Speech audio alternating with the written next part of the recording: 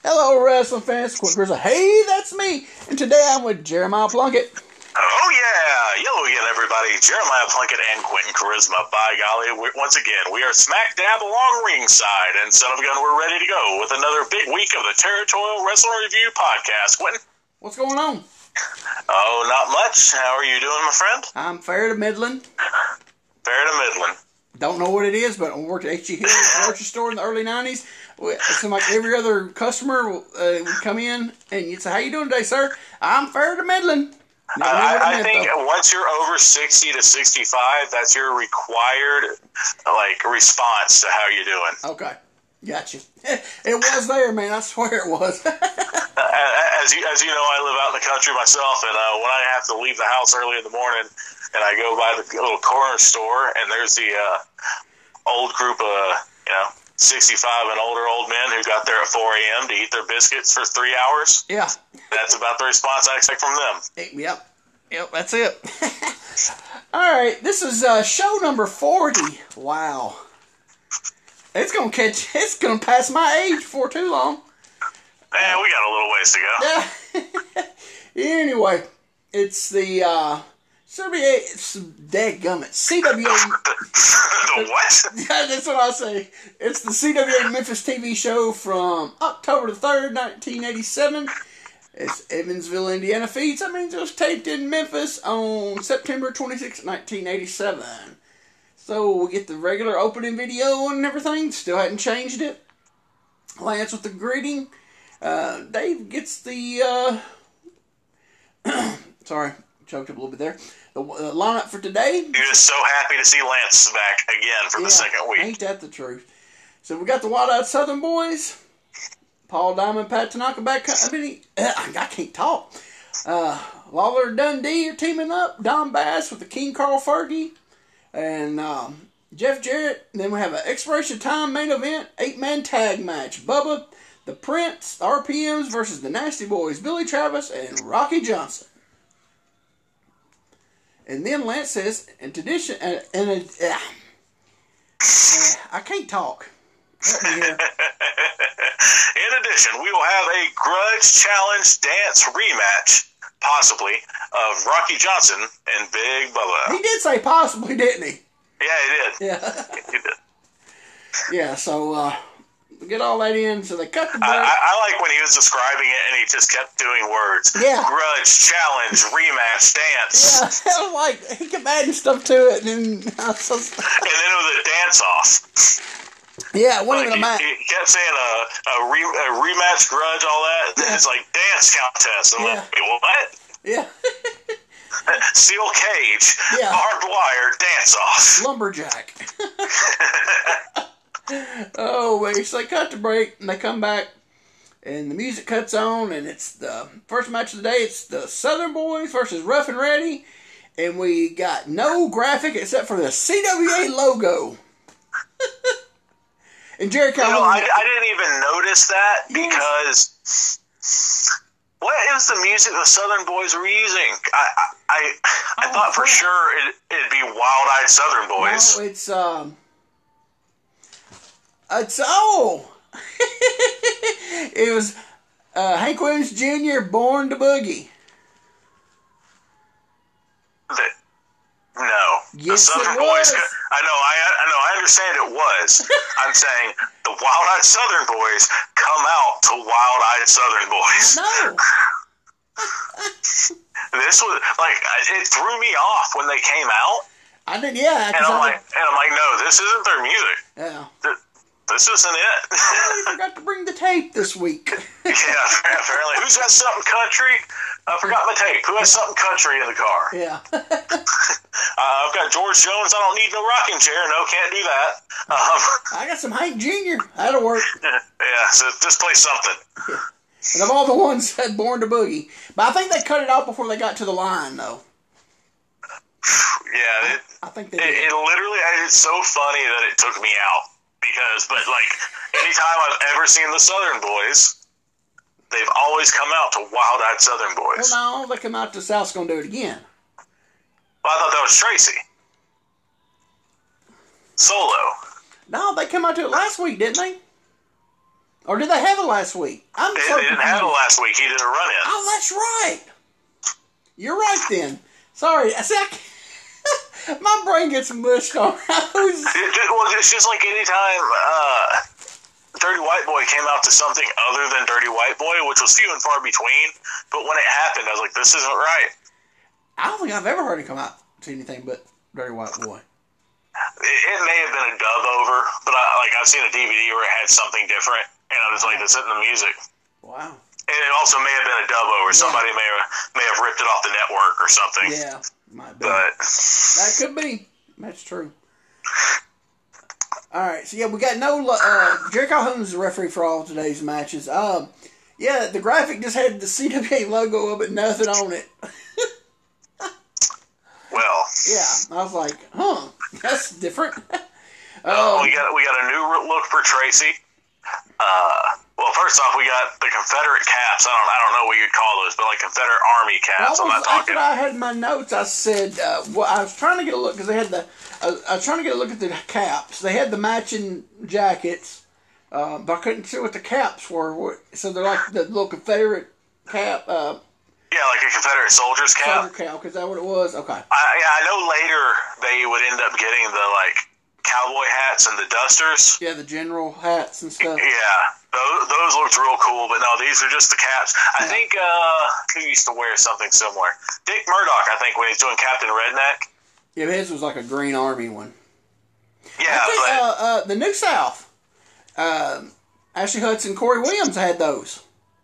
Okay, I'm sure they did. I don't know how many people will remember New South. New South was awesome. I love New South. Oh yeah. Yeah. From Down Under and Down Yonder, it was the best. Yeah. If you don't know who New South is, YouTube them. Far ahead of their time, I think the gimmick was. I think it could have been. I mean, not far ahead. It was. No, not far ahead. Somebody. It could have been. Well, no. What's I'm saying? It could have been. It could have been bigger if it was older, longer. If it was back in the day, because that was a heat missile, boy. Whew. They were heat missiles, buddy. Well, and it was great too because they got the Southern fans at that time to boo the Confederate flag. Yeah. Because neither one of them were really Southern. Yeah. You had one of them was Southern, but he was black. And the other one was from Australia, Western Australia, Perth, Western Australia. So yeah, so you had an Australian and a black guy calling himself New South, dressing up in stars and bars and Confederate war gimmicks and carrying the Confederate flag. Yeah.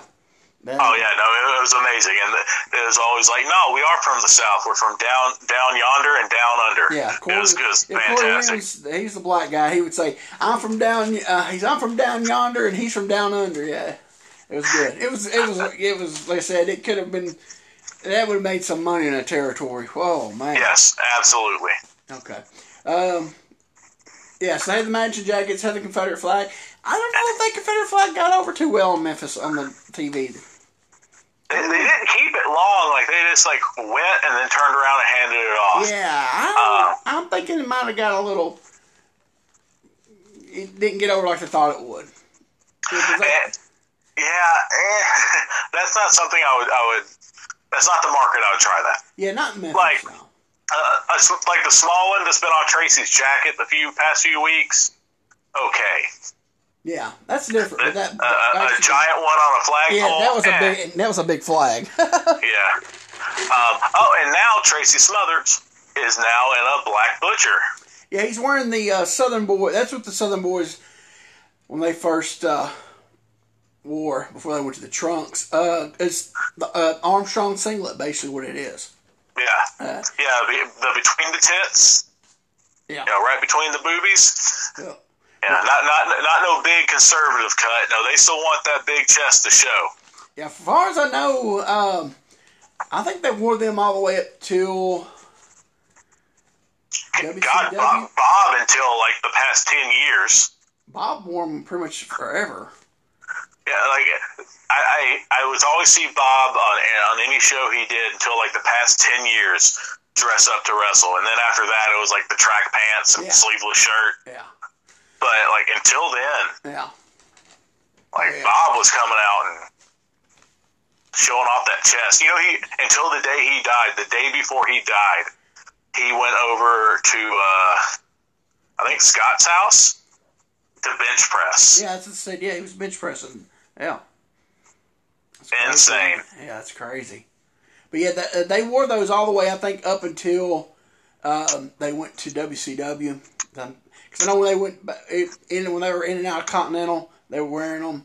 And like I said, and then in Florida, you know, it's that Armstrong singlet that, you know, Bob. Well, and let's say what it is. It's an Olympic cut K&H. Yeah. Oh yeah. Yeah. But I think the sides are a little high on them though than the regular Olympic cut K&H. Because man, those are really, really low. Right. I think they get up because I actually got a Olympic cut that Baby Blue Butcher that I used to have was a butcher with Olympic cut back with high sides. So, because I always we ordered a butcher from K&H, you know, they never sewed the gimmick on the back because you know to fit you, so they always sent it and you have to go get it sewed on. So, right before I ordered my last one, Jeff Daniels told me, he said, "No, tell me you want a butcher with Olympic back but high sides." And so that's what I did. Yeah. Yep, that was always my singlet order from K&H as well. Yeah. Jeff smartened me up to that. Oh, he did? Okay, yeah, he smartened me up too. But then Jeff gave me like 4 or 5 of his old butchers, so I never had to do it. Yeah. All right, so yeah, they had a new look. They had all that, and like I said, they got no graphic. So they did a lot of in and out, a lot of babyface in and out, working the arm. Old favorites like the double arm twist, double chop gimmick.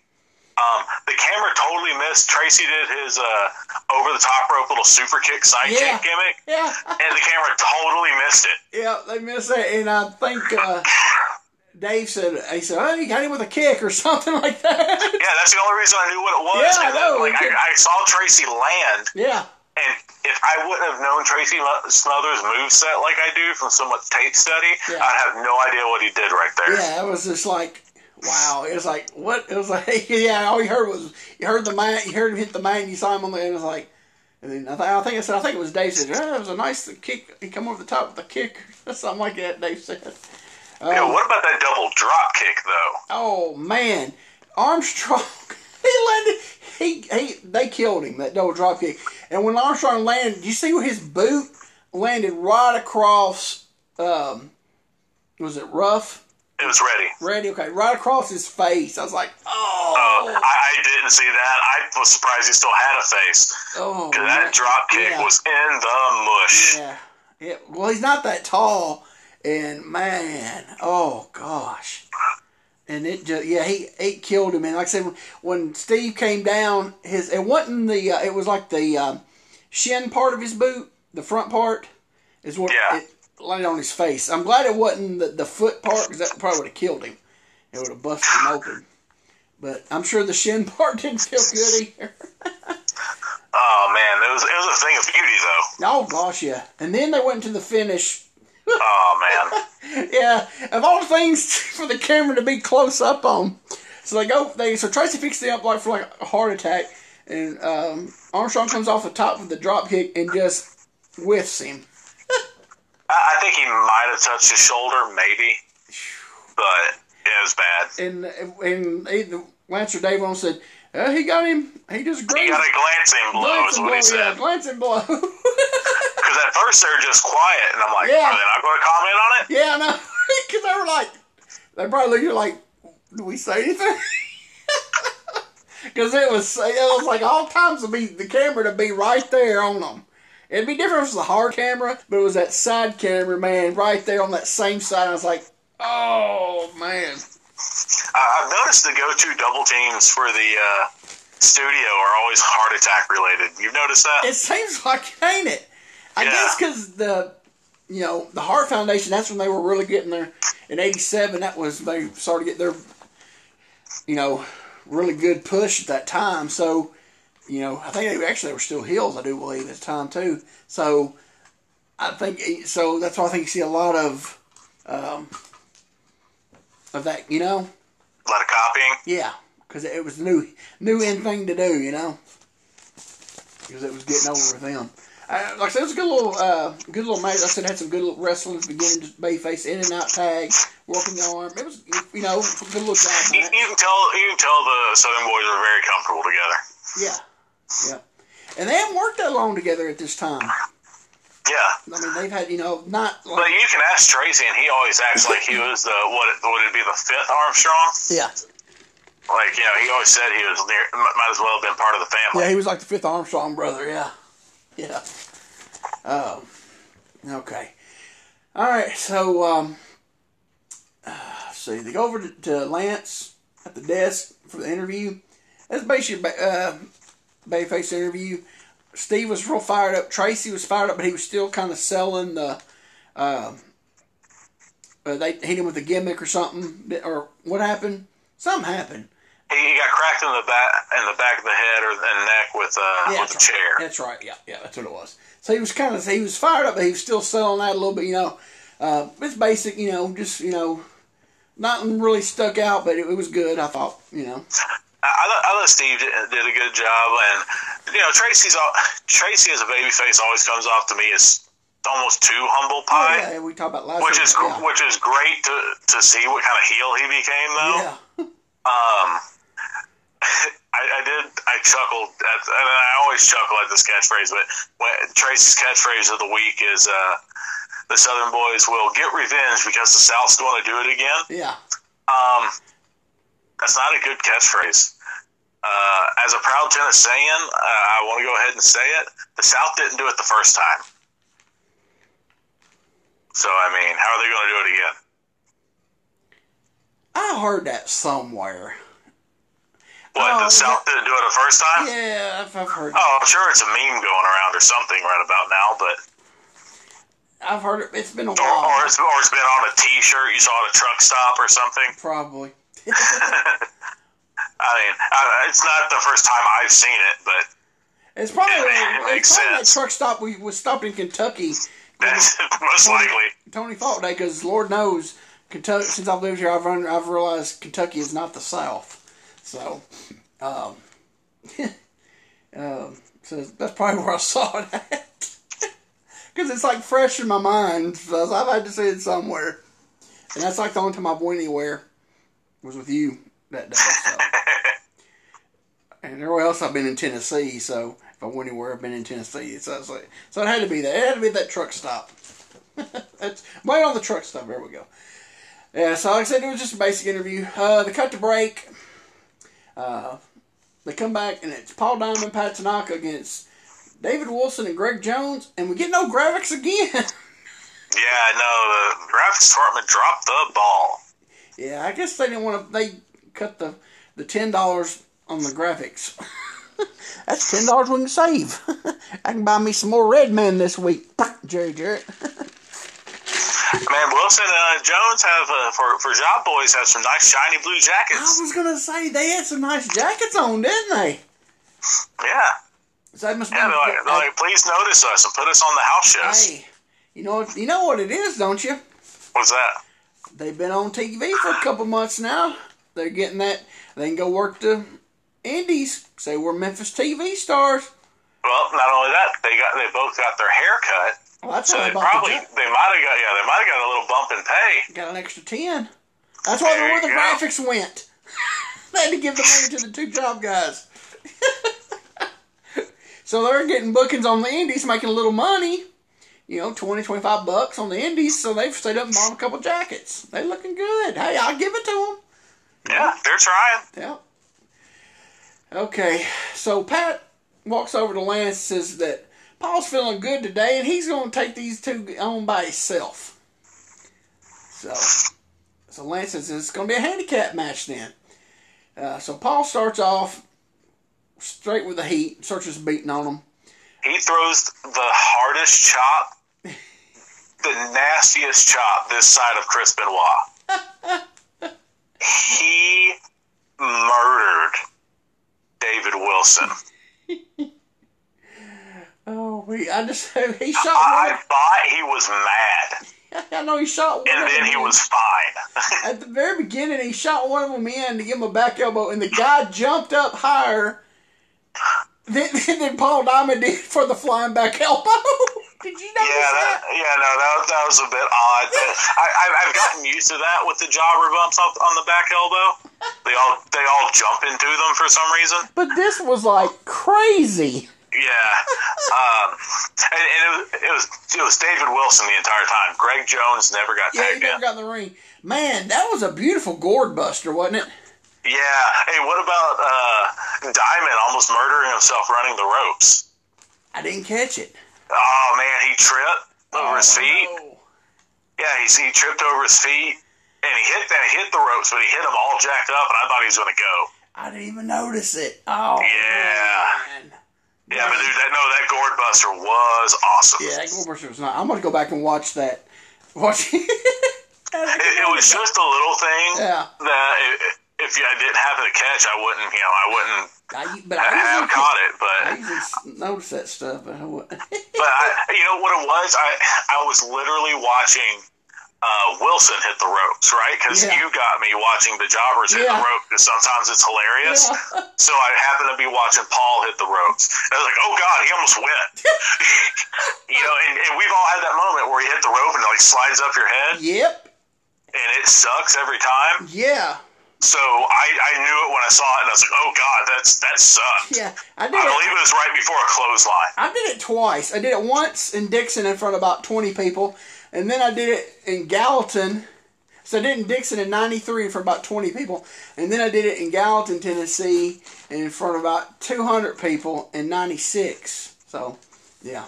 I've never got out. I knew. I've never got out, but I have hit it where it dropped me to my butt. I've had it. Most of I've hit it and recovered from it and finished the sequence or whatever. Yeah. But I've hit it where it jarred my neck to the point I dropped to my butt. Dang. And that sucked. I thought I was going to go out.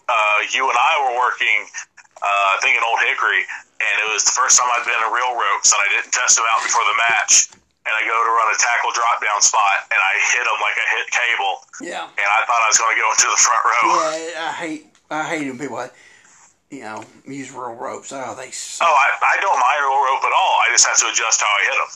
Yeah. And still, I hate it. Full speed, flat back hitting real ropes is way different, especially if they're not tightened correctly. Yeah. Yeah. So, yeah.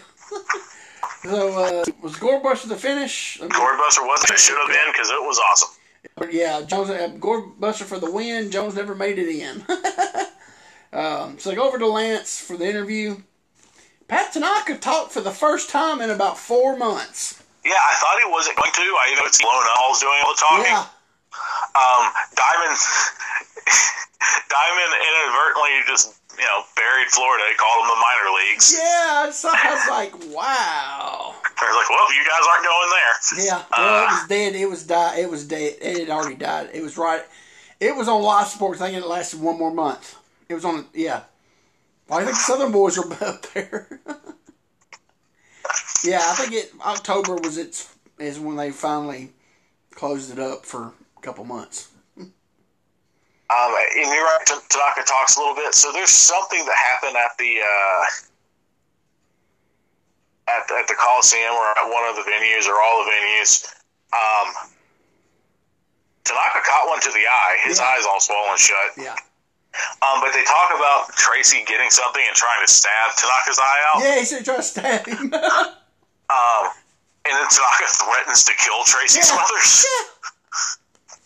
Yeah. But hey, like I said, that's what somebody's talking, like 4 months, so we'll take it. He goes, Tracy Smothers, I'm going to kill you if I ever get a hold of you. I'm like, whoa. Well, a lot of people say, I think we had like 3 or 4 kills on this show. Cause, I know Don Bass always says kill. Don Bass said it. I think Lawler even said it. Yeah. All right, so they cut the break, and we'll go to Lance. He's sitting at the desk for the Evansville show on October 7th, 1987 at the Evansville Coliseum. And he says there's no increase in price. So he's like, wow, it's going to be a good one.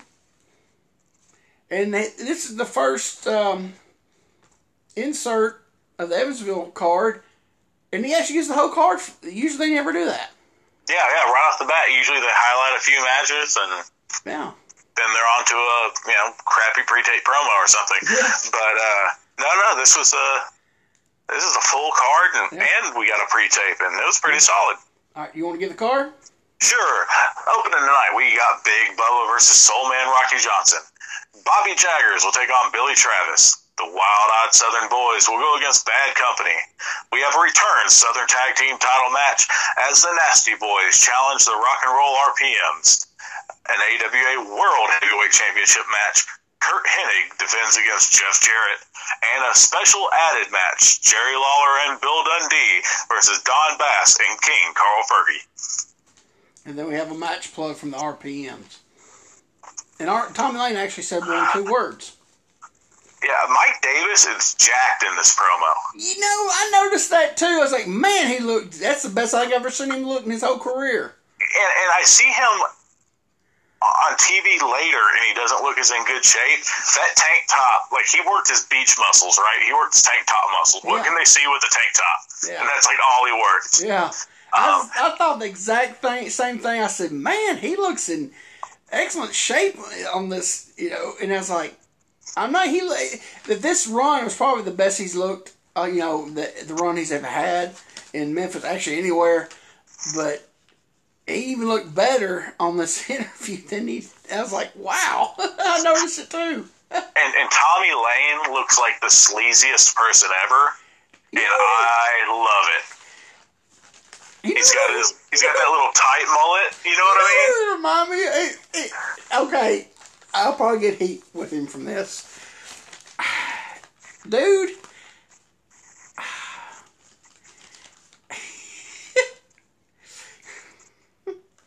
'90s. This guy in the '90s, if you'd have put some weight on his face and some scruff, Chris Michaels.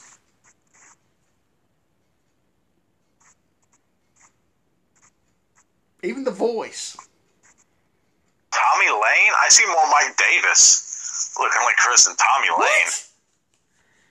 Chris, unless I've got them all confused, but Tommy Lane is the one with the little tight mullet, correct? He's the short one.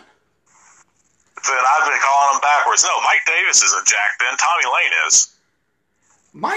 This is the best Mike Davis has looked in his whole career. Because he's always looked like crap. He's never had a body. Then I'm sorry, I've got him confused, but then Mike Davis looks like pure sleaze, and I love it. He's got the one who had the feather earring who ended the promo? Yeah. Oh, I've been doing it backwards and saying Tommy Lane. Yeah, Tommy Lane's the short one. Oh, well, my bad. Tommy Lane looked amazing. Yeah. Well, he's always had some build to him, but this is the... Mike Davis... I mean, he looked okay, but, Tommy Lane looked way better. But I know what I'm saying, though. But Mike Davis was so sleazy. Tommy Lane's always looked, had a decent build. Mike Davis never had. That's what I'm saying. This is the best I've ever seen him look in any territory. This is the best he's ever been in shape, I think. But you don't see that. Okay, now you know who I'm talking about. You don't see Chris Michaels in that? No, absolutely I do, yes. No, I saw it then. In the voice, even kind of got the little southern drawl, kind of. A little bit of the voice, yeah. Yeah, it just more of the look than the voice, but no, absolutely. Well, just, But dude, Mike Davis with the hair slicked back and the feather earrings. Yeah, he's always oh God, I loved it. So Mike Davis is the one missing the tooth. Yes. Okay. Well, I don't know. Maybe the name Tommy Lane just seems like it should be the sleazy one. I don't know, but I've been totally wrong on that. Yeah, Mike Davis is the taller one. Tommy Lane's the short, stocky one. Gotcha. Okay. Yeah, Mike Davis has always looked sleazy, and never has had a body. And this is the best his body's looked I think I've ever seen. So, yeah, you got to see his body when they come back in end of 88, 89. It's like, and his hair is normal color, and he don't bleach it. It's like, ugh. You really but he's still got the short mullet. I've seen it. Yeah. Told you I've been watching some 88 on my free time. Yeah. And it's him by himself, right? Yeah, he comes up by himself in end of 88, 89-ish. Yeah, he's by himself. All right, so I go back to the studio. Got Lave. Gosh, I did that. I did that in weeks. And we'll start back doing that crap again. Got Lance and Dave at the desk. And they show a clip from last week's brawl with Bass, Fergie, and Prince against Lawler and Dundee. So they show that clip, and then after that, out comes Bill Dundee and Jerry Lawler. Dundee gives a fired-up interview. Fired up. Well, they have to, brother. They're out in the red and yellow. What was on Dundee's hat? I have no idea. I kept rewinding and trying to see what it. I love when Dundee wears a ball cap because he doesn't want to mess up his hair, so he just sets the cap. And not only that, real quick, it's not a ball cap. It's like an old dad hat. That's like all unstructured on the front, and he just sets it on top of his pompadour. Yeah, he just sets it up there, it makes him look taller. And it's got. He looked super cool. Other than that, like if he would have came out with the sunglasses and the jobber jacket and the tights and the boots. Did you see what the name was on the jacket? I kept looking. I couldn't see what it said. It was a quality. I assume it said Superstar or something like that. I couldn't see what it said. So that cap looked like he won it in a claw machine at Shoney's and wanted to wear it.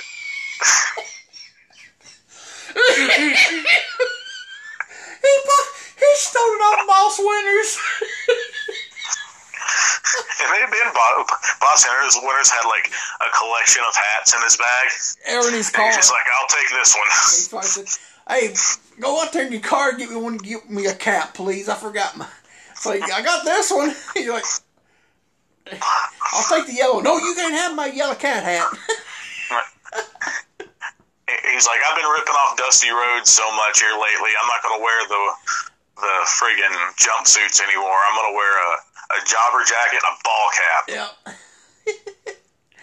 Oh, man. Well, and it's even worse because Lawler's out there in that really cool King deep V cape gimmick. Yeah, that is so nice. Lawler's on like his, his one of his Monday night entrance jackets. Yeah, it's nice. And Dundee's like, you know what? You got that cool thing? I'm gonna wear this hat. Yeah, they didn't. It's like, okay, Lawler's is looking nice, ready, And Lawler's got some of those jackets. He can totally wear those on TV.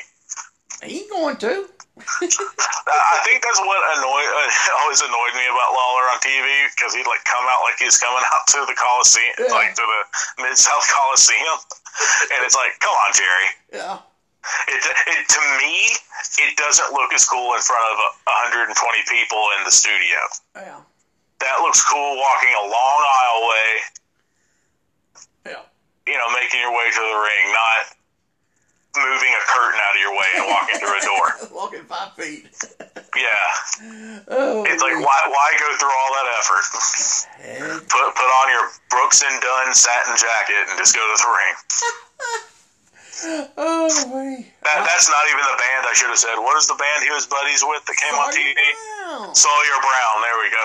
I said Brooks and Dunn. I'm like, country and beards in that era? Okay. Well, no, Brooks and Dunn came out. They were out in the 90s, dude.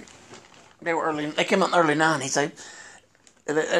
You're in the wrong decade there, buddy. All right. I'm sorry. You're not up on your mullet country hit makers, huh? No, yeah, mullet country. That's exactly that brand too. Is mullet country. Mullet country, yep. I have no idea where we were at. Lawler. Like I said, Dundee gave the fired up, and Lawler, boy. Now this is what I like about Lawler. This was good. When Lawler cares, he's one of the best. Oh my gosh, this was good, wasn't it? He did good on this one. He didn't joke around. He was serious, and he got toward the end. He paces, and at the end he was fired up. That's what I like about Lawler. Dundee was fired. Them two together today. That was good. I did see when they're walking to the ring, Dundee stopped and looked like he was about to go grab the microphone again. And I really expected him to do it. Because Dundee's ego gives into him a lot, and he has to get the last word. Yeah, but he thought better of it. Yeah, it was good because that was part of the way. It's him talking first, fired up, then the Lawler doing the, blah blah blah, blah, then fired up to the end and taking it home. Yeah, that was perfect. So we go to the third match of the day. It's Jerry Lawler and Bill Dundee against Keith Roberson and Keith Eric. Hey, we got a graphic. Imagine that. The Keith's got to have a graphic. The owner gets a graphic. Imagine that.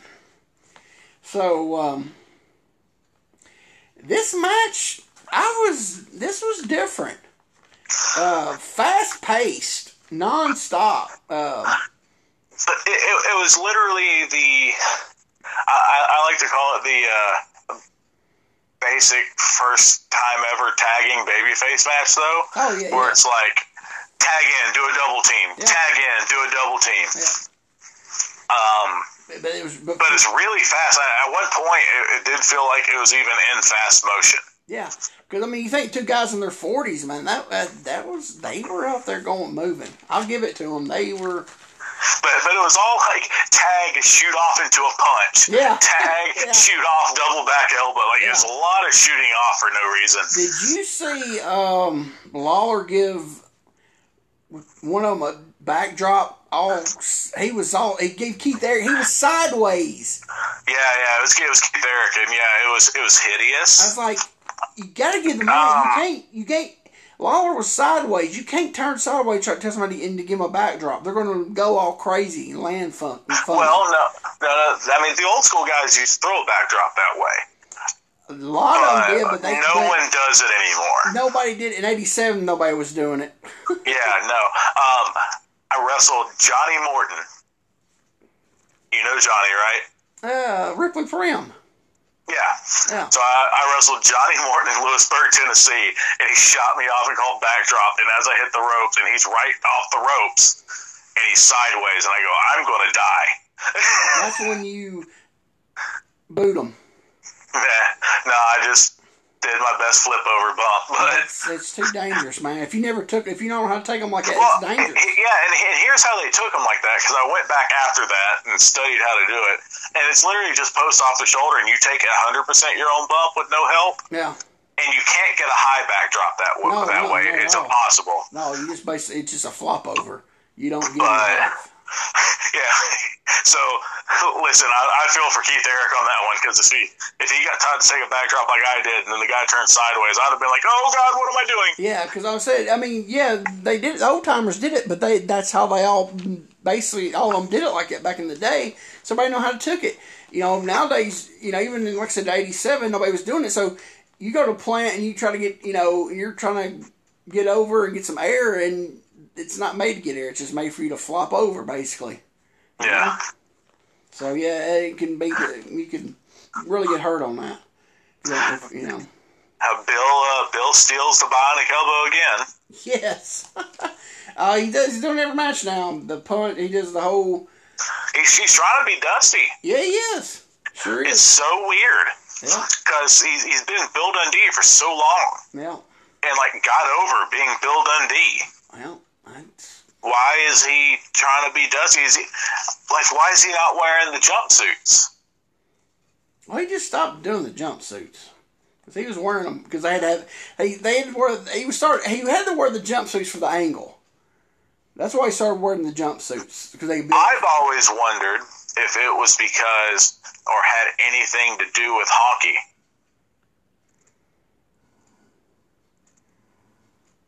I don't know. Because when was Honky Tonk Man in WWE? Honky Tonk Man? Yeah, when was he in WWE? No, I know who he was. Who was Honky Tonk Man? I'm calling him by his WWE name. No. Oh my gosh. This is going off the rails, isn't it? He was there in 87, I'm sure. I mean, when you got somebody doing the exact entrance look you got, maybe you got to change it up and doing it better because, like, Bill had some nice jumpsuits. Those hockey jumpsuits, though. But, well, all Bills are made from back in the 70s. Oh, no, I get it. Yeah. And honkies are made, in the 80s by a company that it's putting the money out for his gimmick, Yeah, no, I totally get it. Yeah. I don't know. I just know I just thought he brought him back. And Bill's not dropping $10,000 on a jumpsuit. No. I thought he might have just brought him back to do the gimmick with what's his face. But he was doing them before it. He's kind of going back and forth. Like, sometimes we get the jacket. I just think Bill's in a weird place right now. Yeah, he is. I think he is. He don't know what he wants because he came back from Crockett, and I guess he see how Dusty was over, and I guess he's stuck in his midlife crisis. His gimmick is in a midlife crisis. Yeah, that's what it is. That makes perfect sense. Yeah. So Dundee slams Keith Eric, tags Lawler, hits the atomic fist drop for the win. Dundee, when he slammed Eric, he didn't position him right. Lawler, when he come off the ropes, was all cockeyed because he had him. Because Lawler drops it with his right hand, and he had Eric where he would have to hit him with his left. So Lawler had to jump, kind of turn, and cross over his body to hit him with the right. Did you notice that? Yeah. Yeah, he didn't position right after he slammed him. So it was all. So I'm wondering, did he do that on purpose? It's bad that we always wonder with Bill Dundee, but we do. Yeah. And we got our only hip shake. Yeah, at the end, yeah. But he gave him a long one. Yeah. He went into like full Rick Rude too, and then a strut. Yeah, he had to make sure he got that in good. So they cut the break. They go to Lance with the Evansville card again. He plugs the spot show for October 9th, 1987 in Graham, Kentucky. And basically, does he get the whole card again on this one? Yeah, he gets the whole card again. Okay. I thought he did, because I didn't put anything really different on it. I tell you what, we're going to take a little break since because they're in a break too. So we're going to take a break before we go back to the studio, and we'll be right back. Yo again, everybody. This is Jeremiah Plunkett with the Territorial Wrestling Review Podcast. And if you like pro wrestling, old school pro wrestling, T-shirts, this podcast, if you like anything, go to ProWrestlingTees.com/Jeremiah Plunkett and pick up the official Territorial Wrestling Review T-shirt. I had nothing funny, clever, or anything to bust you this week. I'm sorry. We're not burning them this week? I mean, if they want to burn them, I've got a wedding to pay for, so they can, as long as they buy them, I don't care. I have a wedding to pay for now, so. Yeah, say if you don't like us, go help him out. I told him when we first got these, I told him whatever he makes, it's him. I don't care. I don't want to make no money off his stuff, but I just, I think it's cool to have a shirt out there, get some, some publicity. So I told him if whatever he sells, he can keep it. So get him so he can help him pay for a wedding, because those weddings cost a lot of money. If you don't think on my gimmick table this weekend that I'm not going to have a sign that says I have a wedding to pay for, you're out of your mind. No, you're not. Oh, yes, I am. You're so corny. Oh, yeah, baby. Hey, they say these new kids in the business they're not corny. Come on. Hey, you better hope I never become a dad, because that ultrasound will be on the gimmick table, too. You're taking food off this little kid's plate. Oh, you have to be a heel. Well, no. Is there heels and baby faces anymore? Because I know on TV wrestling there's not, so I don't know on the indies if there is or not. But anyway, all right, yeah. So go get a shirt or two and help JP's wedding fund. And if you don't want to do that, go to Crowbar Press and help Scott Till. He don't have a wedding because he's been married for 40-something years, but he does have a lot of good stuff, like books, DVDs, posters, and all pictures, and no telling what else, because a man of many gimmicks on his website. Books. He's got the Hooker book, which I thought was completely out of print, and you smart me up. It's Hooker books on there. The Hooker book is a book by Lou Thez, for anybody who doesn't know. Well, surely they know that. Hopefully, you never know. I just see some pervert buying the book and being really disappointed.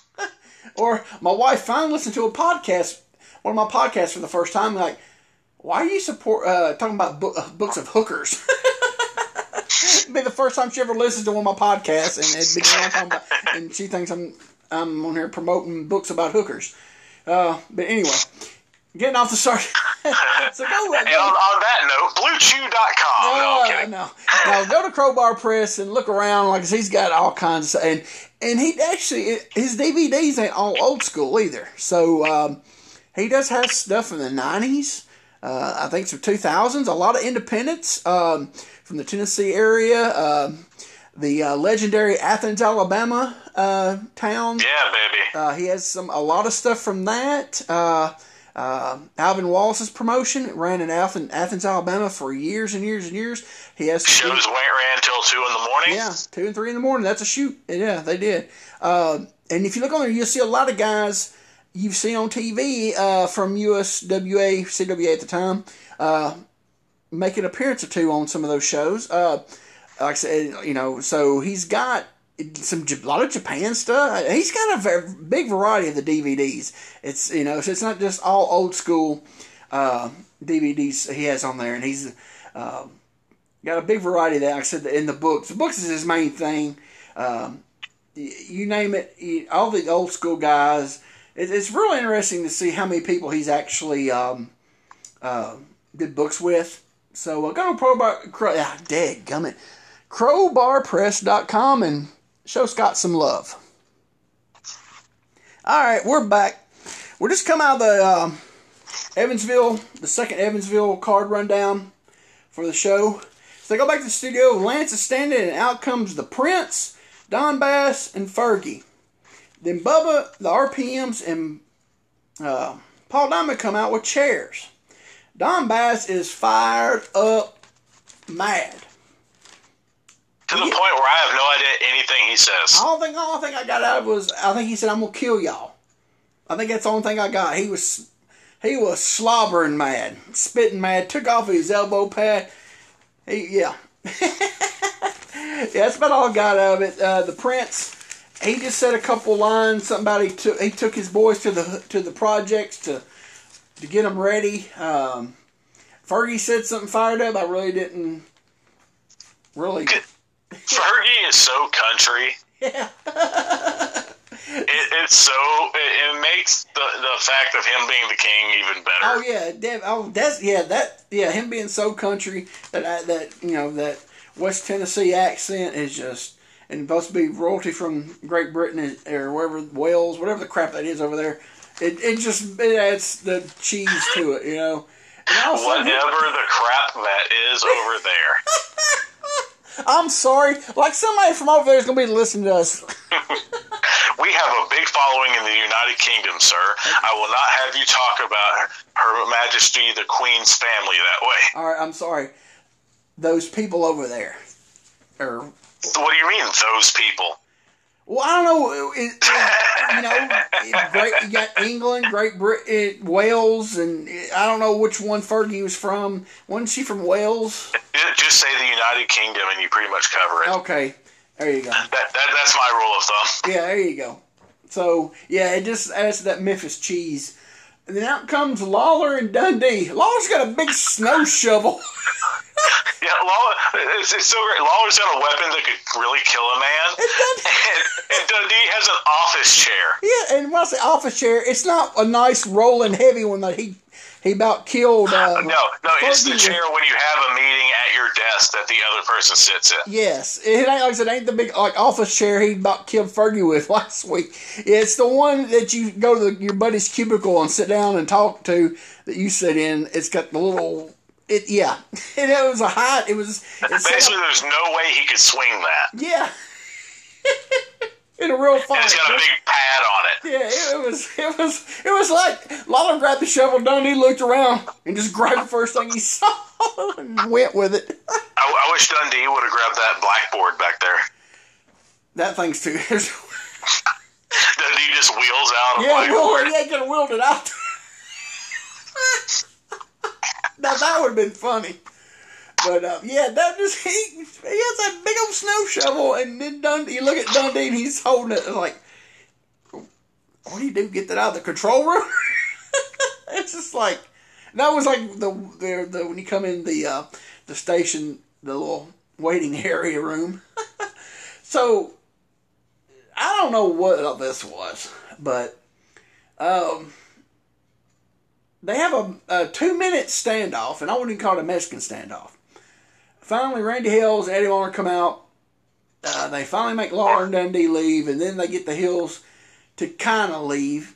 So the fourth match of the day is Don Bass and King Carl Fergie against Freezer, Thompson, and Ed Maddox.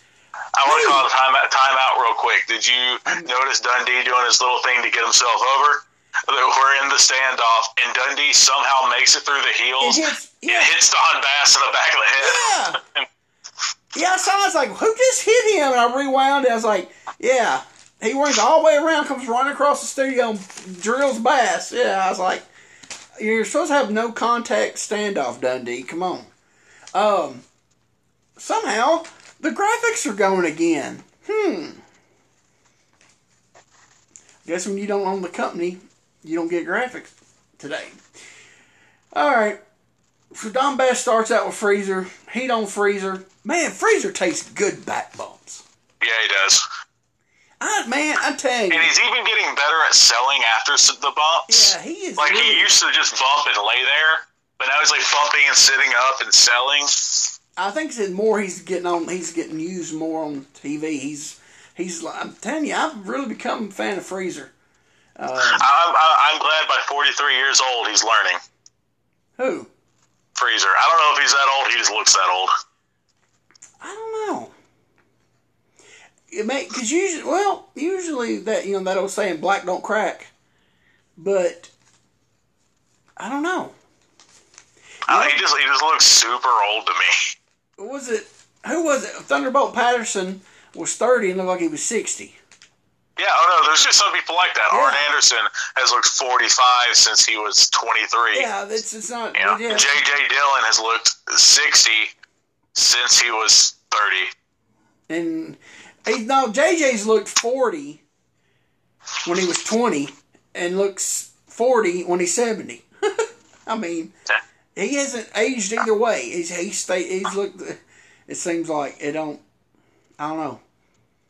And I mean, Arn's the same way. Besides, a little bit of weight gain. That's it. Yeah, Arn looks the exact same. Yeah, there's some people that white or black, it don't matter. It just they don't age either way. They look really old and they're young, or they're really old and look young. It's weird. So they beat on Freezer. Then Maddox gets in. They beat on Maddox. Fergie hits a power slam on Maddox for the win. That power slam, it looked kind of awkward, didn't it?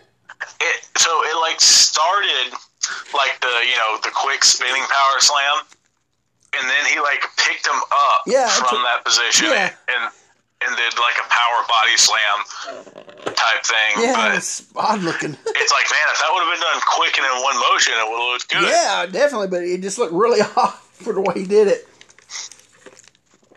So that was the finish for the match.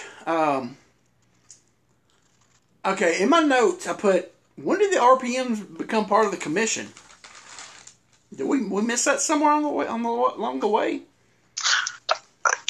I mean, there was one time they came out to kind of help them in a beatdown, but I've never seen them officially part of the commission. But they came out today with them, though. Man, it's that Memphis logic that I've never cared for, that all heels are friends. All heels are... it's kind of like heels... It's not only Memphis, it's the logic of a heel. We're all friends until it's time to get ours, they'll stab them in the back. You know what I'm saying? Yeah. It's that whole thing. And I think that's what I've always appreciated about guys like Dutch Mantel, who really went out of their way to be a lone wolf, babyface or heel. Well, I mean, you have your times when he's in the first family. Yeah, but how many times have we seen it? Dutch and Lawler are both baby faces, but they hate each other. Yeah, my whole thing is, it sucks because he was really the one. You know, I'm sure there might have been some in other territories I don't know about, but he's the only one that I know, the first one to do that, off and on for and it sucks that it. Late 70s, early 80s, it wasn't a money draw to do that. But now, if it was in the late 90s or 2000s, that, you know what I'm saying? Well, I mean, that was Steve Austin, right? Yeah. He was a baby face, but he will stun everybody. Yeah, exactly. Yeah, so what I'm saying is, it sucks because he was really the first one to really, well, I ain't saying the first, because like I said, it might have been done in other territories. But for Memphis, it's the only one I can really remember, Yeah. That, and it, it just sucks that it got over so much later on, if it could have got over, because I'm sorry, Dutch is a 50 million times better worker than Steve Austin is. I don't care. I don't care anybody. I'll put that up against anybody any day of the week. It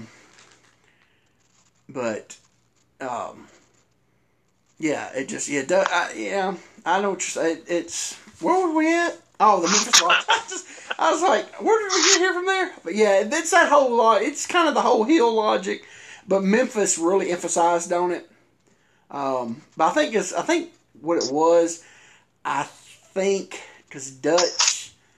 People just liked him because he was down to earth. Even when he's a heel. And then when they turned him bayface in the early 80s and he went against Lawler, and they split the crowd. Even in Memphis, in the early 80s when they had that big angle there.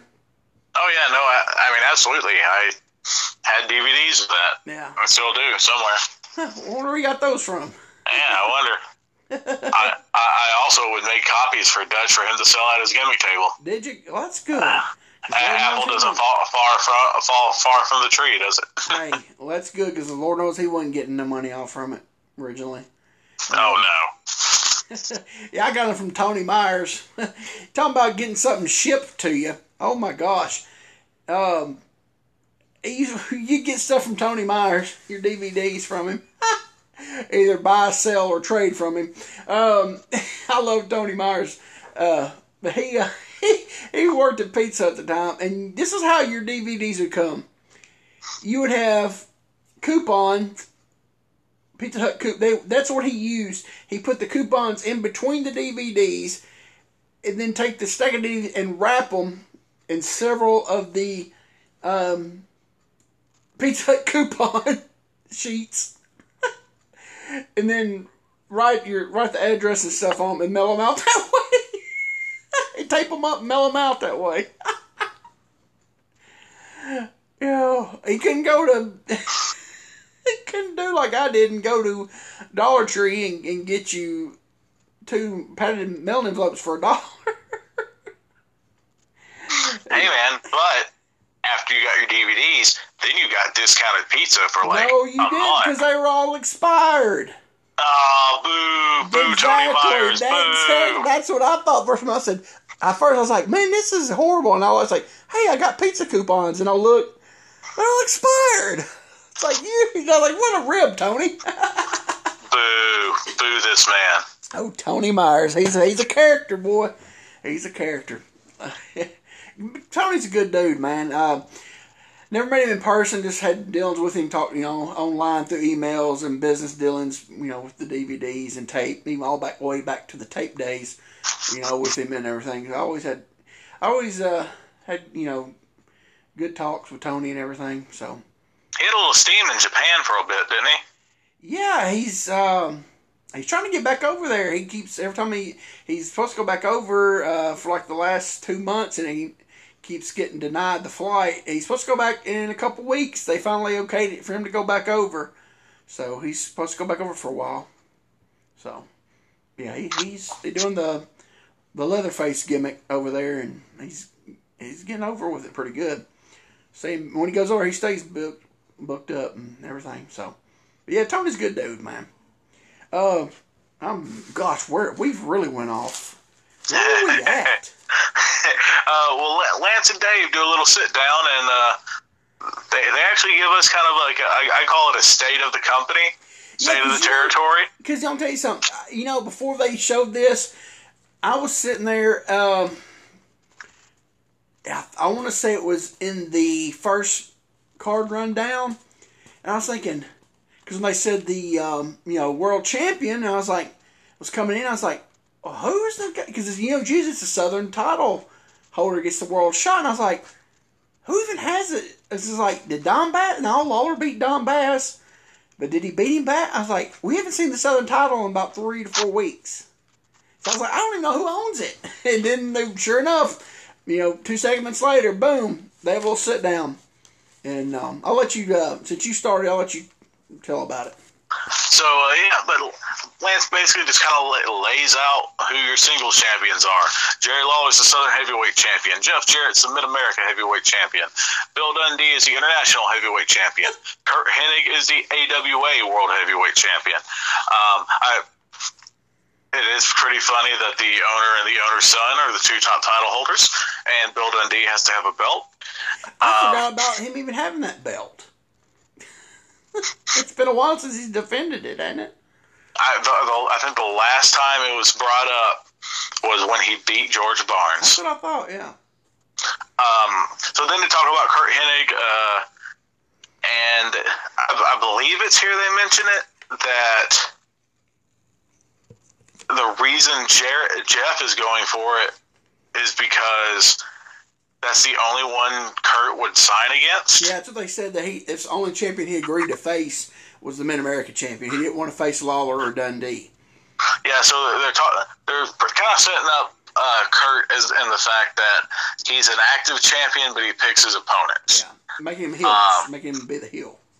So we get they pitched to a Kurt Hennig video, which is the portion from that, was it Night of Stars or something like that? Yeah, that's what I put on here. I said, it's from the gimmick they showed that I can't remember the name of. Night of Champions or Stars or something like that they made it sound was going to be so great, and it was like a fart in church.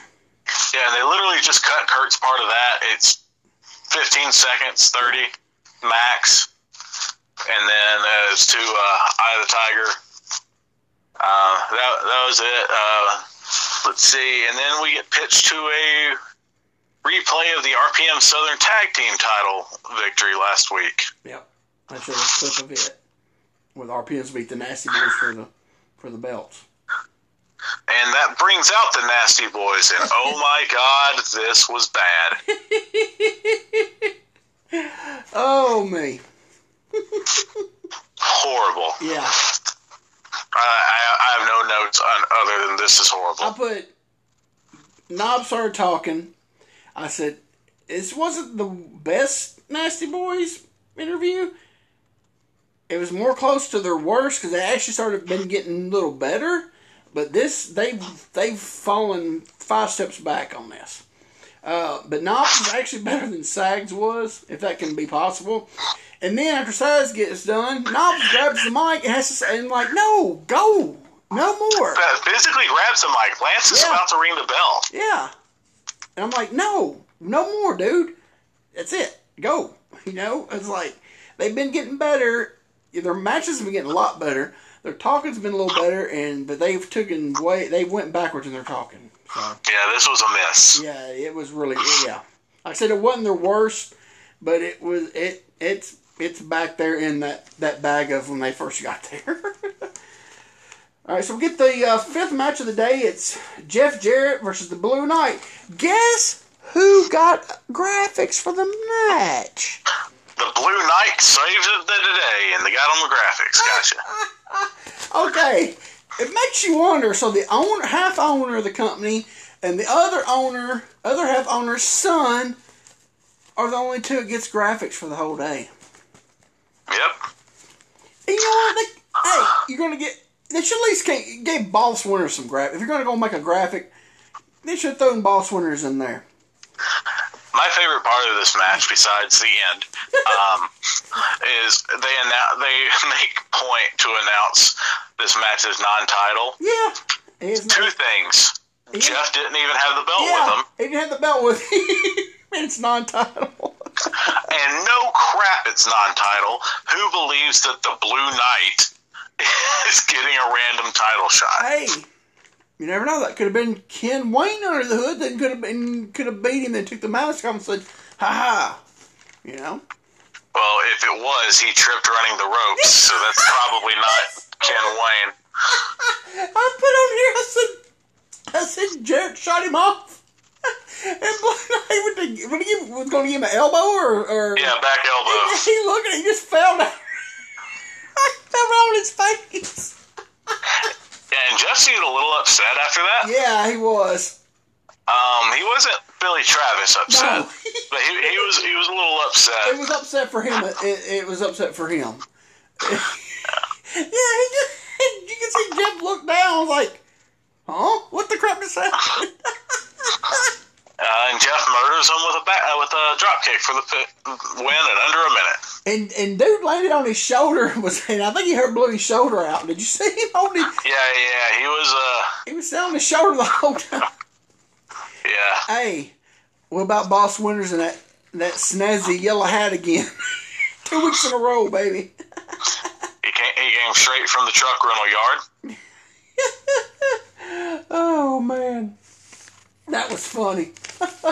But yeah, dude fell, and it was just like, yeah, yeah, Jarrett, he was, yeah, for him, because it's usually Travis that gets all mad and starts hitting them, clubbing them, and everything. All right, so they cut the break. They come back with Lance standing, and out comes Bubba carrying a boom box. There was a lot of talking in this, and I didn't write half of it down because it was just way too much. It was way too much, and it was bad.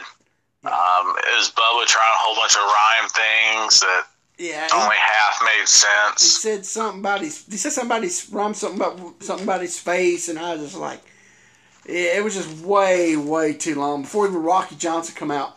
But before Rocky comes out, he mentions that he said, "What happened to all the cards and letters?" And he said, Rocky only won. Remember that thing 4 weeks ago? Yeah. Yeah. The last time I was here?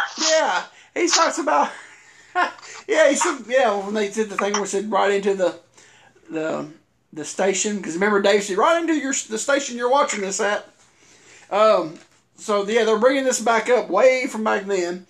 He says the only way Rocky won, as I said, he was out in front of the building giving away tickets to the fans, so they voted for him. I thought that was funny. Did you never hear everybody say, I can just see, here you go, vote for me. Here's a ticket, vote for me. But then he says... Bubba looks wider. Huh? Bubba looks wider. That singlet he has on makes him look wider. I noticed that too. I was like, man, he looks a lot wider. I think it's the cut of it. Because it's like, I think that's what it is. I don't know. Yeah, I noticed that too. But I think it's because if you look at that scoop is like, it's cut. It's a big U. Yeah. Anyway, and so he says he has an inside person at the studio, and that all the cards and letters were coming in by the bushels and the baskets, and somehow they've all disappeared. So out comes Rocky Johnson. He talked. I didn't write none of this down because this is way so. And out struts Rocky Johnson. He didn't just come out. Yeah, he's got his jive turkey strut on. So they finally get to the dance contest. Bubba says he's gonna go first. He plays his music on his boombox. It wasn't his normal music. It was Run DMC song, but I could not tell what it was. and Lance is holding the microphone to the speaker. Yeah, so it's really muffled, and so he does his normal Bubba dance stuff. So then it's Rocky Johnson's turn, and this kind of almost got missed by the Great Kramer crew. So Rocky Johnson starts out, he starts dancing. About 5 seconds into it, the camera pans down to his feet. They soon do a little shuffle of his feet, and at the last second, they turn the camera up, and Bubba blasts Rocky right in the back of the head with the boombox, and it shatters. Johnson goes down. Okay. There's something going on here, I've noticed. Did you see any blood? I thought I saw a little bit when they were carrying Johnson out, and they showed his face for a moment. Okay. But it was supposed to be from the back of his head. Billy Travis and... What are right here? Travis and Dundee make the save, Bubba Powders. Then the Nasty Boys and Randy Hells come out. They're going to help him up, and Billy Travis keeps holding his hand up, showing Lance he's got blood. But I can't tell there's any blood on his hands. Here's the thing. Memphis is known for blood. Memphis Studio TV. This is the third week in a row that somebody is supposed to have gotten juice, and we never see it. When they showed that clip from last week where they jumped Dundee and they posted him, I noticed every time the camera would get to his face, they would cut. I'm wondering if the studio has told them, or the studio says they're not, the channel said we're not going to show the blood as much, and not show it if it gets seen, but we're not going to. Every time we see it, we're going to, saying y'all can do it, but we're not going to emphasize our camera shots on it. Because that's weird for Memphis. Like I said, it's blood and guts been like the whole time. 3 weeks in a row, people's gotten juice, and we still can't even see it. I mean, it has to be something, don't you think? That's what I'm assuming. So, I think it was around this time that, WWE wasn't doing blood. Is that where they started putting the black thing on their stuff? Didn't they start doing a little black dot, New York on their stuff? A black dot, or I think they did a black X one time. But I think that in the 80s, I think they did a dot. But I know Crockett still showed it. I'm just thinking more if the TV station have said, well, you can do it, the crowd can see it, but for TV wise, we're gonna if it gets shown, we won't cut it out, but we're not going to zoom in like we usually do and make emphasis on it. That's because it just, 86 they had an angle where Tommy Rich got jumped by Don Bass, Dirty Rhodes, and Larry Wright, and man, it looked like you poured a bucket of paint on him. He had so much color on him. And that was just a year, a little over a year before that, right in the studio. So I'm just wondering, maybe the actual TV station's cracking down on it. It's just odd that for Memphis, 3 people get it 3 weeks in a row and you don't see it. Yeah, that would be my guess. That it was came down from the studio. Yeah. Okay, if he did get color, because I watched it, I kept rewinding it. Was it Hardway? Or did they do it in the back, dabbed a little Vaseline on it, put the headband on him, and when he got hit, he moved the headband and jigged it with his finger to get it going again? I would hope it was that. Because taking the hardware to the back of the head, that's risky.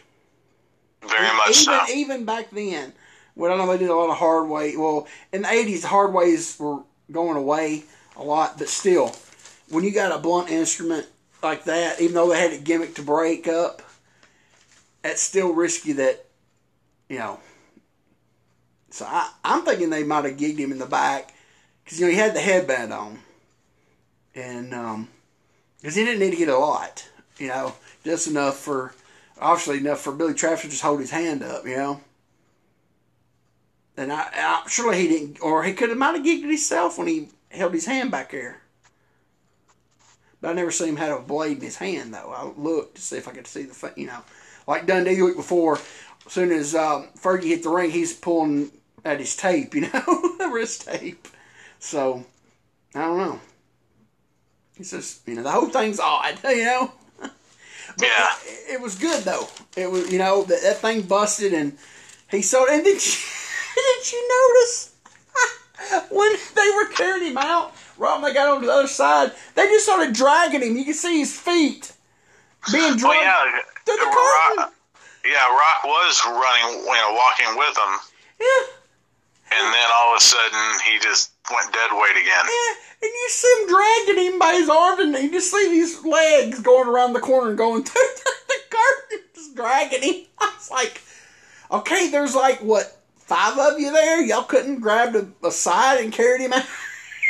After he fell, you know what I'm saying? After, you know, when they turned the corner and he went limp on them, why didn't they all pick, you know what I'm saying? There was enough of them to pick him up and carry him out. It just looked bad to me, you know? Yeah. Because all you see is right when they cut to that camera, all you see is the back, his bottom of his legs and boots being drugged and run the thing then through the curtain.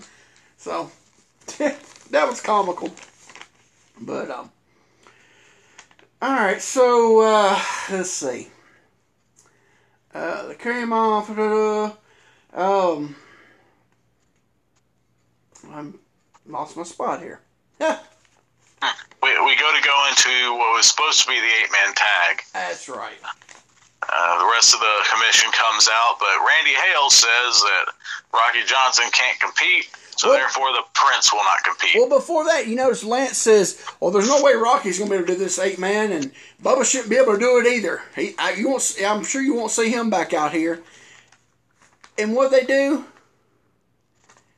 Bubba comes out. Why didn't Hale say, no, after that, what you just did, you get out of here. You go to the back. You know? So I'm wondering, is the Prince hurt? Because, was he on the Evansville card wrestling? I do not believe so, no. No, he's not. I wonder if he was hurt. Because wouldn't that be made more sense? Hale's come out there and see Bubba say, no, nuh-uh. What you just did was despicable. Babyface it up. You get to the back. You're not wrestling here today after that. Wouldn't that have been... I would have did that, wouldn't you?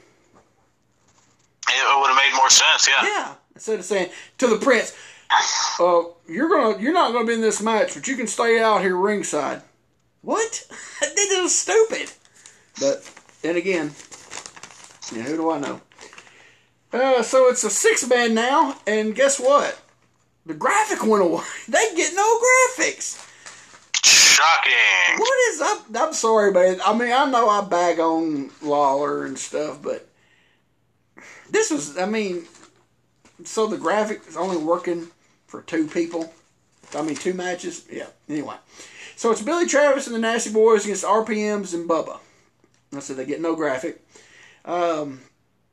Travis and Lane did a nice little opening spot. It was basic, you know. Knobbs and Davis do a spot together. They work good. Davis works good with Knobbs. He seems like he controls Knobbs really. You know what I'm saying? He carries. Yeah. Absolutely. Davis carries Knobbs really well. I've noticed that they work good together. Then Bubba gets in. Was there anything in between there? I didn't really write that down. Nothing really stuck out, did it? No, not really. Yeah, just basically trying to keep it simple, get in, shine. Basically what it was. Bubba tags Bubba's and he comes in, gets heat on Knobbs. Clotheslines Knobbs right in the face. What's that? Clotheslines Knobbs right in the face. Yeah, he gets him on the clothesline. He ain't on that long. Hot tag the Sags. Everybody comes in. This is where this gets interesting. Yep. Yeah. So everybody pairs off. Tommy Lane and Jerry Saggs pair off. They go into the corner.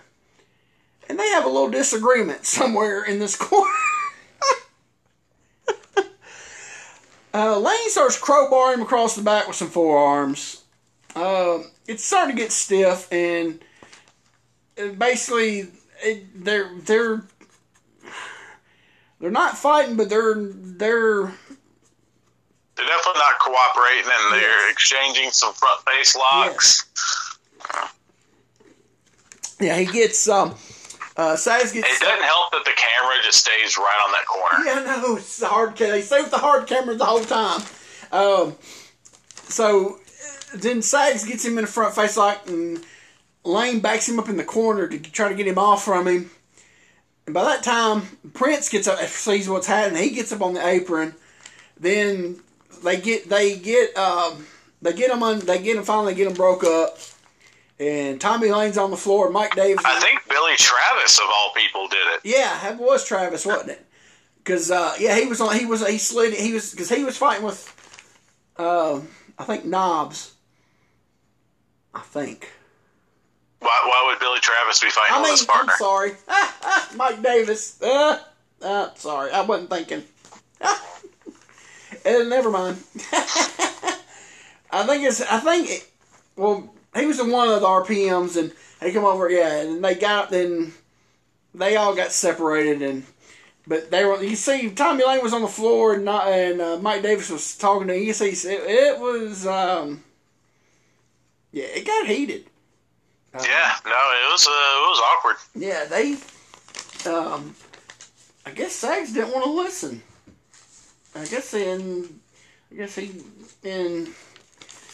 Here's my thing. You're the drizzling poops, dude. You need to listen to Tommy Lane, you know? Whatever he told you to do it. You know? So it's cool. I bet the Monday night show their match of Monday night would have been interesting to watch. Yeah. What the crap was that? What was that noise? Oh, I don't know. You didn't hear that? No. Wow. Huh. Anyway. It may have been something. I mean, I have, earphone, microphone is what I record on, so it's very possible that the microphone rubbed against me. Oh, okay.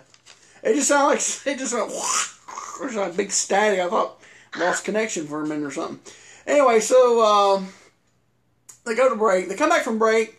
Lance is at the desk. So I didn't think we was going to get 3 Evansville cards. And because it was so late in the show, I was like, they're only going to do 2 today. And they cut back, and it's Lance at the desk with the Evansville card. Same card. And then they do they throw it to a Jeff Jarrett taped match plug with his match with Hennig. Nothing really stands out on that, does it? Yeah, no, humble pie. I've got heart and desire, blah, blah, blah. Yeah. Dundee walks in and says something to Jeff, good luck or something, hope he beats him or something, I don't know. Then Dundee starts talking about the match with against Fergie and Bass and says there's going to be a special referee. It's going to be Thomas Marlin. This was never said in the other 2 card rundowns, was it? Nope. So they just inserted this at the last minute. So Thomas Marlin, which a lot of people, if you don't know, is the brother of Eddie Marlin, which, works in the office, the wrestler. Thomas Marlin refereed a lot for years and years and years for Goodless Welch, and for Jarrett. What, he like a judge or something in Sumner County in Tennessee? Maybe. Gallatin? I think he was a judge. I want to say he was a judge up there. I know a portion of Highway 109 in Gallatin is the Thomas Marlin Highway is named that portion of it. I want to say he was a judge. But he hadn't reffed in a while for him. So I don't know if that... 'cause I know he did a lot of Louisville. So he probably did a lot of Evansville stuff too, probably back in the day, the refereeing and stuff. So they've added him to the special ref. So they come back to Dave. I'm going to come back to the desk with Lance and Dave. And Lance says, we're out of time. We got to go. And signs off, music hits, video cuts off. So, that was it for today. You got any notes? I got a few little notes. I added some during, most of mine during, when we were talking about. But I do have a few little extra ones I want to add. I don't have anything extra. I thought this was relatively story driven.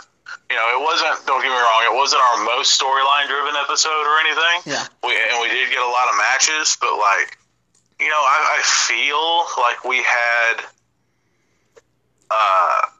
an overlapping story throughout the entire episode. We have Lawler back on TV for the first time in a while. Well, last week was the first time. Oh yeah, it was last week. He had a match. Yeah, he had a match. Actually had a match, yeah. Yeah, he's going back to the Loop Towns, I guess he took his time off from the Loop Towns, and now he's back. Yeah. I don't know, I thought it was a decent episode. I'd give it a thumbs up. Okay. Is that all you got? That's all I got. All right. Here's a few notes I jotted down, besides what we talked about.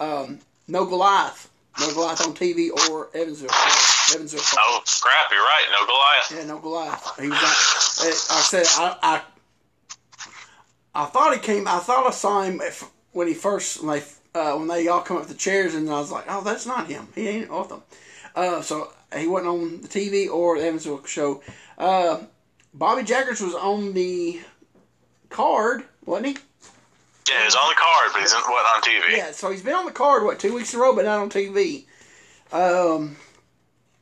The Evansville card for this week had 3 of the 6 matches are the same from last week they had.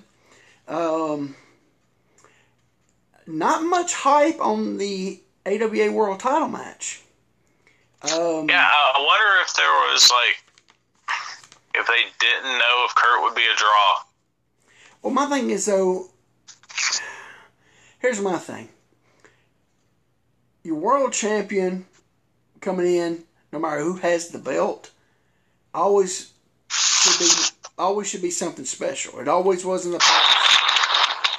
The whole thing, your world champion was always something special. And what really don't make no sense is then they had they try to half-butt do an angle of, he didn't want to take on Lawler or Dundee and had the other 2 belts, so he took on Jarrett. It's like they just threw away. It's like your AWA champion. I know it's watered down at the time, but still, if you don't make it special, it's not going to be special. Why even have that? How even have him come if you're not going to promote it? Here's my thing. Even if they did it on the 30 Memphis part, obviously this was around the loop. So they should have had it on the regular tape. But I don't even think they had it on the, the 30-minute Memphis gimmick. Because Jeff comes straight to the ring, went straight back out. He never did an interview in studio. So I just think that's horrible that, it goes back to the whole thing of they're just late. This whole thing is just lazy booking. Let's see, what are I on here? Okay, we already talked about the juice. I think they booked this backwards. I think the standoff with Lawler and Dundee and the commission, that should have been last week. Last week's mission this week. Because they did all that last week, fired up, and this week they never even touched. That makes more linear sense for sure. It was booked backwards. It didn't make sense. To me, it don't. I mean, go out there and have a standoff this week, and then this week have them. Okay, y'all get jumped. It just the whole thing is made, like I said, from last week of them fighting them 2-on-3, fighting them off. And then this week, they don't even touch. They have a Mexican standoff. And they don't do... You know what I'm saying? It's like... it's lazy booking. It don't make sense. I think that's all I got. Yeah. It was a good show. Like I said, I think if they would have booked it, those swooped them around. But yeah, it's got angles. It's the Southern Boys, Tanaka and Diamond. Then they got the Nasties and RPMs. Lawler Dundee against. Everything was basically angle driven, basically, except for the Jarrett having a world title match. That makes no sense. Everything else was angle driven, except they're supposed to be your main thing is to get a world title shot, and it's not even an angle on here. I don't understand that. But yeah, like you're saying, it had a lot of storylines. It definitely was storyline driven. Next week we do get to see the famous Evansville dressing room brawl. And I'm excited about this. The YouTube clip played on, and it started going in the next week, and I had to hurry to stop it because I want to see it all at one time. Yeah. It's clipped down to probably about a 5 to 6 minute. They clipped it down for the TV, so it's not the whole thing. I would like to saw the whole thing. They said it went for like 15 minutes, but it's clipped down for TV. But it's still good though. You get the emphasis. And I've never worked the Evansville Coliseum. You have, so it's gonna be interesting to hear you, and ask you if you've been in these parts of the building and tell a little something about them, because I've never been there. So I've only been there a couple times, but I will see what I can remember. All right, that's cool. Like I said, I give it a thumbs up too. Wasn't bad. Just some stuff that but it's Memphis. This time period of even though the stuff should have been booked different, it's better than the booking we've had from last month. A lot better booking. So it wasn't a bad show. So where they just crapped on everything with those stupid gimmick matches for almost a month, So it I think those shows got so bad. These shows they're making me enjoy them more, I think. So, all right. Anything else you want to add? Nothing from me. All right. Well, looks like we got a show on the books. Wrap it up. Whatever. Mumbling. Anyway, that's it for this week. So, thanks for listening. For Jeremiah Plunkett, Quentin Charisma, hey, that's me. Thanks for listening, and God bless. Bye-bye, everybody. Oh, hold on. Time out. Forgot to say something. Hopefully you're still listening. We need to talk about something real fast. Pray for Hot Rod Biggs. He's having major complications from his neck surgery. It just seems like he keeps having setbacks. So pray for Hot Rod Biggs, and pray for Tracy Smothers. God bless him. He's, you say his cancer's come back? Is that what you told me earlier? Yeah, from what I've heard, his cancer has come back, and he's also having some heart issues. Yeah, so so Tracy, we thought Tracy was out of the woods, but it looks like he's not out of the woods quite yet. Yeah, so please pray for Tracy, man. If there's anybody in this business that deserves 1,000,000 times more than he ever got, he's the guy. He has given so much to this business. He's, I was a nobody, and he always treated me, top notch every time I saw him, and just a great guy. So please pray for Tracy. So Tracy, hang in there, brother. We're praying for you. And real quick on the note of Hot Rod's the reason you and I were ever put together. Hot Rod was booked in Columbia, Tennessee. That's right. He put me as your manager. Yep. He didn't have any room for a baby face, but he wanted to keep getting me some experience, so he turned me heel, and he knew I had no idea what to do, so he put me with you to learn. Yep. So, yeah. So I pray for both those guys. Both those guys mean a lot to me, mean a lot to you, so. Yeah, just pray for them. But God bless you, Rod. God bless you, Tracy. God bless everybody. Thanks for listening.